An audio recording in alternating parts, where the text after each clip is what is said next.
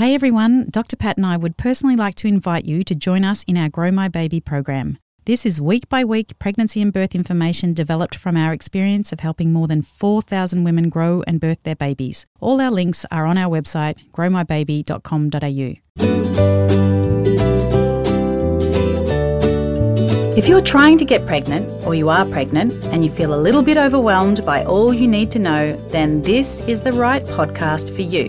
Welcome to the show. I'm Bridget Maloney. And I'm obstetrician Dr. Patrick Maloney. And this is The Kick, your expert-led podcast that delivers the essentials of growing a baby. Make sure you head to our website, growmybaby.com.au, to get some awesome free tools like our pregnancy knowledge checker to help you feel like you got this.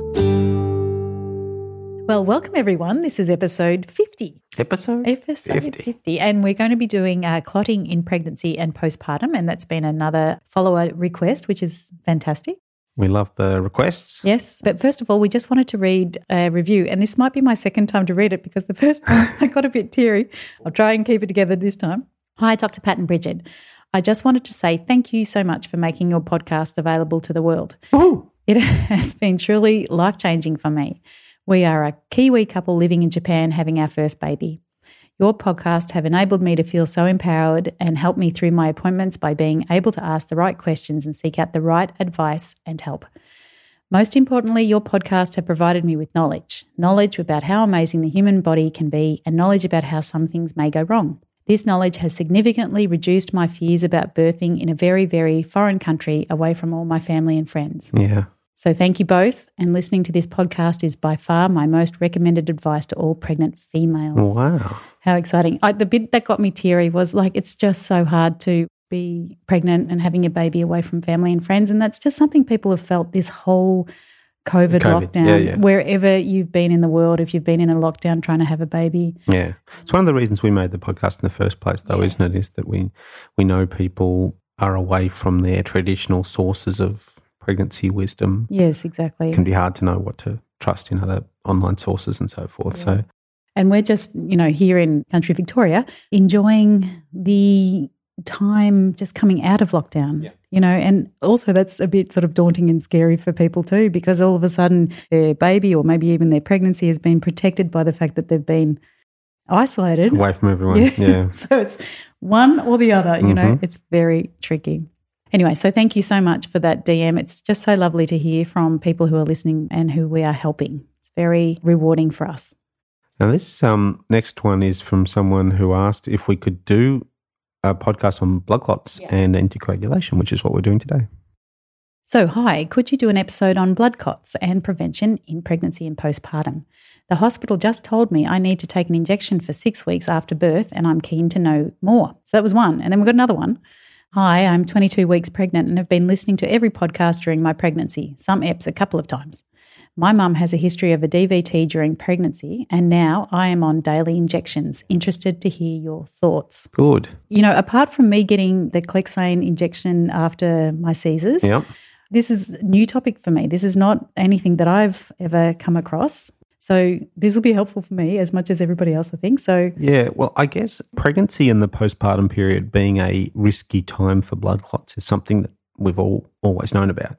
In fact, it's one of the reasons why some people with very bad pregnancy outcomes would run into significant trouble. It was from clotting.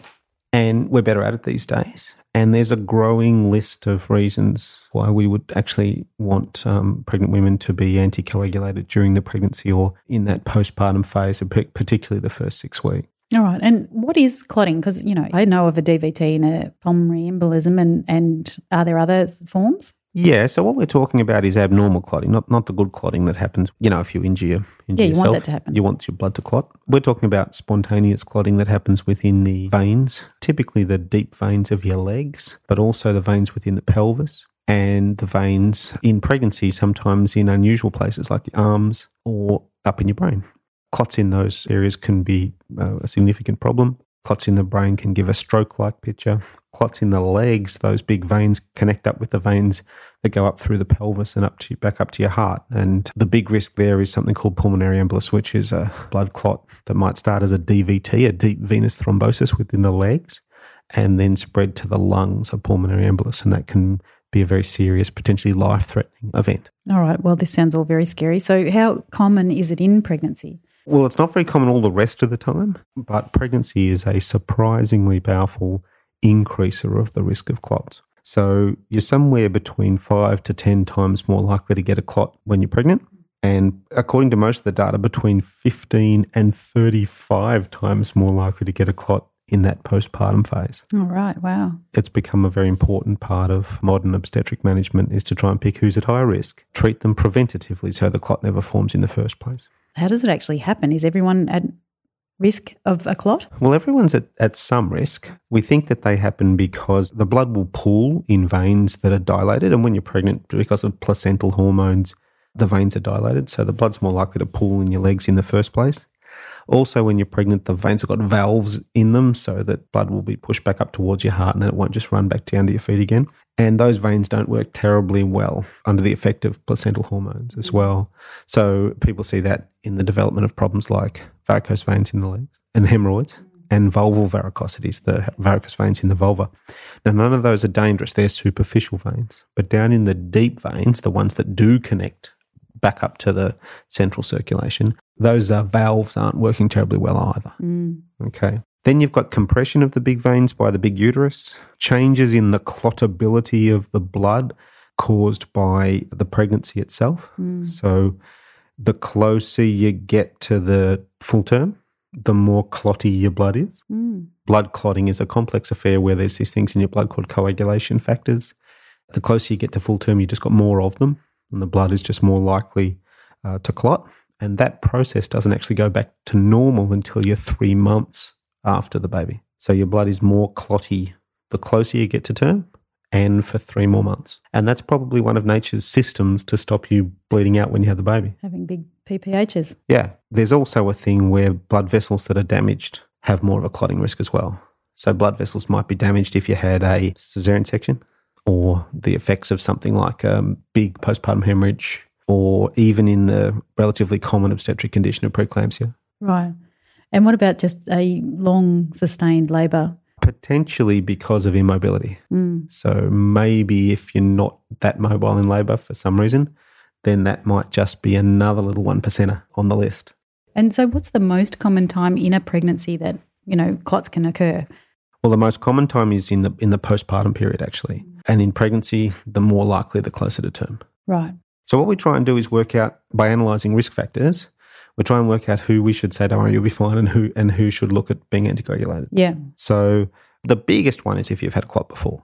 So if you personally have had a clot before, and it's one thing to have got maybe a clot in your leg because you broke your leg, because that's provoked, the fracture clearly caused it. But it's worse if you have had a clot before that didn't have an obvious provoking effect. So previous clots, then immediate family members. Asking about a mum who had a history of a DVT, yeah. Yeah. So even if no one ever got to the bottom of why her mum got that, that's a relevant family history. Then there's some things called thrombophilias, which are actually diagnosed procoagulation disorders. So there's a couple of genetic things that sometimes run in families which make you just more clotty. And that person would know that going into the pregnancy that they had thrombophilia. Yeah, maybe. So, let's say, for example, you had a sister who had a bad clot in pregnancy and she was tested and found to have one of these named conditions that promote coagulation, abnormal coagulation. Then as a first-degree relative, you might be tested as well, and you might be fortunate enough to know about that before you got pregnant and had a clot yourself. Yeah. Smoking increases the risk. Being overweight increases the risk. Age of over 35 increases the risk. There are some other common things. If you're having a Caesar, that's more risky. From all points of view, it might be your safest way to have the baby, but from clotting point of view, it's slightly riskier than vaginal birth. Big hemorrhages are surprisingly promoting of clots. That doesn't make sense. Don't you want a clot to stop the hemorrhage? Yeah, but afterwards. So if you've had a clot more than 1,000 mils, you might not want to be anticoagulated that day. But from the very next day when the bleeding's been fixed, we'll often anticoagulate those women. We know they're at much higher risk. Yeah. Can I go back to the smoking? Yep. So say somebody's pregnant, but they stopped smoking, a year before they got pregnant. Are they still classed at higher risk? No, we're talking about current smokers. Okay. Yeah. So smoking is involved in a thing called endothelial dysfunction, which is the interior lining of blood vessels. And when you're a smoker, that lining is more likely to be abnormal in a way that promotes clotting. But if you quit, it goes back to normal surprisingly quickly. Okay. Yeah. And let's say, for example, you're over 35 and you might have a high BMI. Yeah. Is it a certain that you'd be anticoagulated during your pregnancy? Well, not really. There's a couple of problems. One is that you might have one of those risk factors and on its own, it might not be worth it. You know, it might only increase your risk just a little bit, and being anticoagulated is a bit of a pain. We use this drug called Clotting, which is usually a daily injection, you know, when it's used preventatively.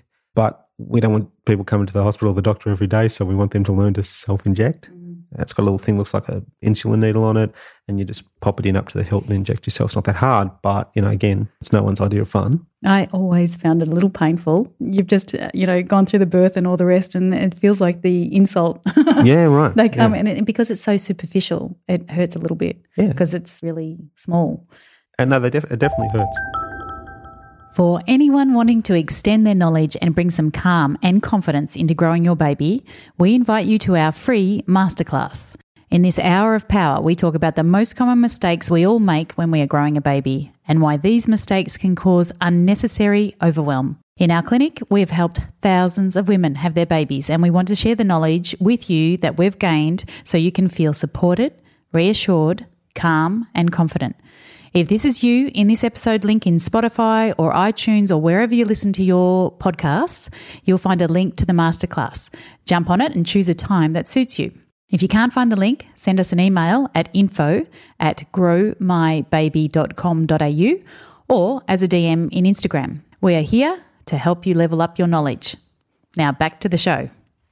So how many of these risk factors do you need before you sort of tipped over some magical line where suddenly your risk of clotting is enough to warrant anticoagulation? The answer is there aren't really enough good sets of guidelines to guide clinicians on that. And often it comes down to the practice within your institution.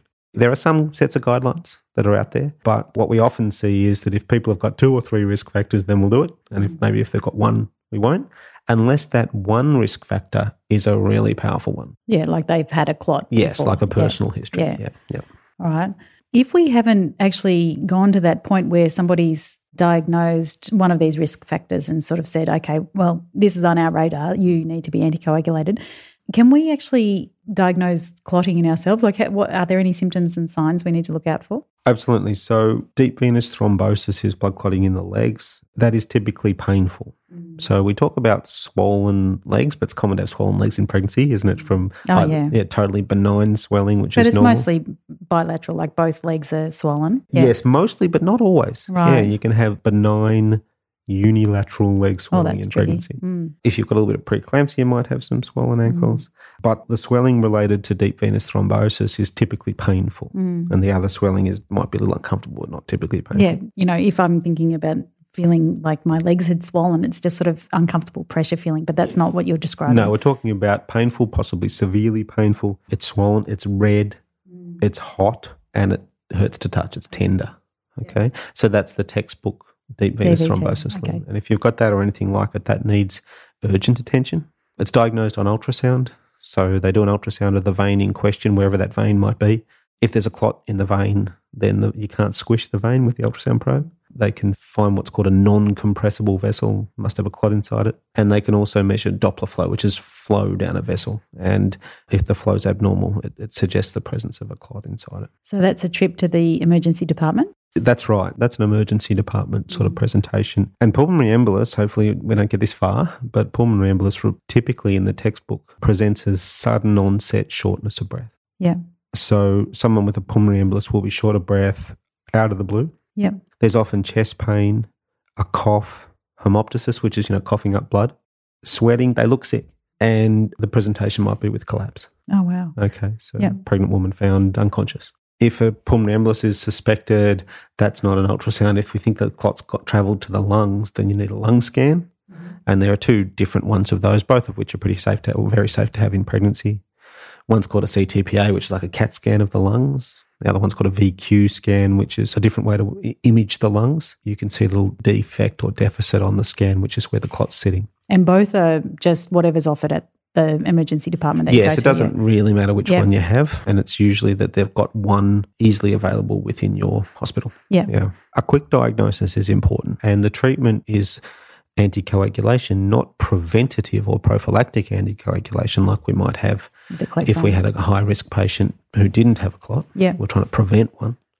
But therapeutic or treatment anticoagulation, which is the same stuff but given at higher doses and more often. And, I mean, at this stage, it's just what has to happen. But is there risks to the baby? The risk to the baby is via the risk to mum. So the clot won't go through the baby, but if mum becomes very unwell, blood clot, falling oxygen levels, that's where the baby gets their oxygen from as well. Right. And what about the treatment? If they've had therapeutic doses of Clotting, is there a problem with the baby? No, it's a surprisingly powerful drug, but it's very safe to use in pregnancy. And Clotting, the drug we're talking about, doesn't cross the placenta. Okay, so it's a very effective drug in mum and doesn't trouble the baby or the breast milk. Right. So to use it postpartum for 6 weeks, 3 months, that doesn't affect breastfeeding either. So after a Caesar, I only had to have that Clotting for 3 or 4 days. But these people that are having it for 6 weeks, why are they needing it for that long after postpartum? Yeah, so caesarean section is one of the clot-provoking things that we've known about for the longest. And it's one of the reasons why having a Caesar used to be dangerous. You know, since we've had easily accessible once daily dosing for anticoagulation for clot prevention, one of the first things they started doing was to say, well, if you've had a Caesar, that's an increased risk, and you should just have anticoagulation, 1 injection a day for the time you're in the hospital. Yeah. Then when you go home, you're moving around a lot more, the blood's flowing better, you're not pregnant anymore, and you'll be right without it. Let's say, for example, the woman's got a past history of having had a clot within the 6 weeks following the baby, then she should be anticoagulated for the 6 weeks. And then there are some conditions, some of those thrombophilias, the inherited conditions where your body's more likely to clot, some of those need 3 months. And what about somebody that has had Clotting their whole pregnancy because they've got some of those risk factors you were talking about? Yeah. Do we stop it just before birth? When you're actually having the labour or a caesarean section, you want your clotting back again? Yeah. So if there's a planned caesarean section being done for some reason, like 2 previous Caesars, then that's pretty easy because you can just stop the Clotting the day before the planned Caesar, and then 24 hours later when the Caesar's due to happen, the clotting's back again. Yeah. And that allows you to have a safe operation and then also a safe anaesthetic, because what you really want is a spinal anaesthetic, you know, where we puts a little needle in your back and makes you numb from the chest down so you can be awake to experience a birth. That particular technique is unsafe if you're anticoagulated. Right. So you want to get all your coagulation back, have your spinal, have your Caesar, and then the next day be anticoagulated again. Yeah. And even probably harder in a spontaneous labour. Yeah, that's the problem. Like you might have just had your Clotting and then 10 seconds later your waters break and you start to contract. And right when you need your coagulation, when your baby comes out and the placenta's coming loose and all those sort of things, you're still under the effect of the Clotting. Yeah.